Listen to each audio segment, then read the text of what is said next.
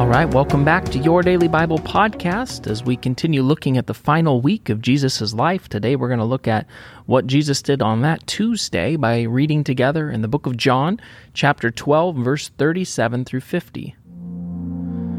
Even after Jesus had performed so many signs in their presence, they still would not believe in him. This was to fulfill the word of Isaiah the prophet. Lord, who has believed our message, and to whom has the arm of the Lord been revealed? For this reason they could not believe, because as Isaiah says elsewhere, he has blinded their eyes and hardened their hearts, so they can neither see with their eyes, nor understand with their hearts, nor turn, and I would heal them. Isaiah said this because he saw Jesus' glory and spoke about him. Yet at the same time, many, even among the leaders, believed in him. But because the Pharisees could not openly acknowledge their faith for fear that they would be put out of their synagogues, for they loved human praise more than the praise of God.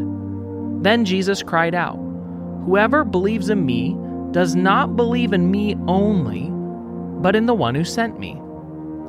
The one who looks at me is seeing the one who sent me. I have come into this world as a light, so that no one who would believe in me should stay in darkness. If anyone hears my words but does not keep them, I do not judge that person.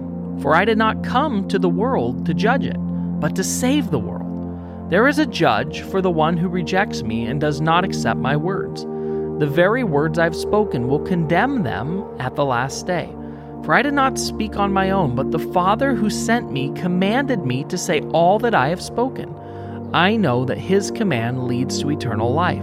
So whatever I say is just what the Father has told me to say." All right. Amen.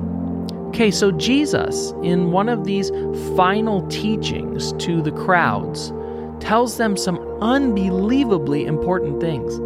I often hear people ask, why was Jesus not more clear? Why did he not speak more specifically about who he was so that people would understand? But then you read through the book of John and you realize Jesus was constantly being clear. He was constantly speaking with real clarity about exactly who he was. Listen to verse 44 again. It says, "Whoever believes in me does not believe in me only, but in the one who sent me. The one who looks at me is seeing the one who sent me." Well, that's fairly clear, isn't it? Jesus is saying, if you believe in me, that means you believe in the Father. If you believe in the Father, that would mean that you believe I am the one he sent. He says, if you've seen me, you've actually seen him. This is clear teaching about exactly who Jesus is. This is clear teaching where Jesus is speaking about his divinity, about who he is. But so many people missed it because Jesus wasn't what they thought he would be. He wasn't what they thought he would look like. And then it says even some did believe, even some Pharisees believed. But to believe in him would mean other people would ridicule them, and they liked people's praise better than they liked God's praise.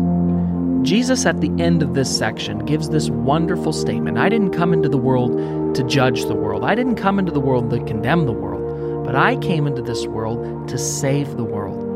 It's so important that you and I understand that Jesus did not come in order to bring condemnation. You see, that had already happened. From the moment mankind sinned in the Garden of Eden, we stood condemned. We didn't need to be condemned anymore. We needed a Savior, and that's exactly what and who Jesus was and is. He's a Savior. He came to save broken people, to heal the sick, to restore sight to the blind. He came in order to save, and he's still doing that today. Let's you and I join with Jesus on his great mission right now this Easter week to see the lost found, to see the broken things put back together, to see the sick healed. Let's work together to see the great commission and commandment of God fulfilled in our time. Let's pray. Jesus, I thank you that you are still seeking and saving the lost, and I thank you that that included a wretch like me. I thank you that there's no one too lost for you to find, that there's nothing too broken for you to fix, that there's no one too sick for you to heal. And I thank you that, Jesus, you are a Savior. You came into this world to save us, and you're still doing just that. Thank you, Jesus. In your perfect name, amen.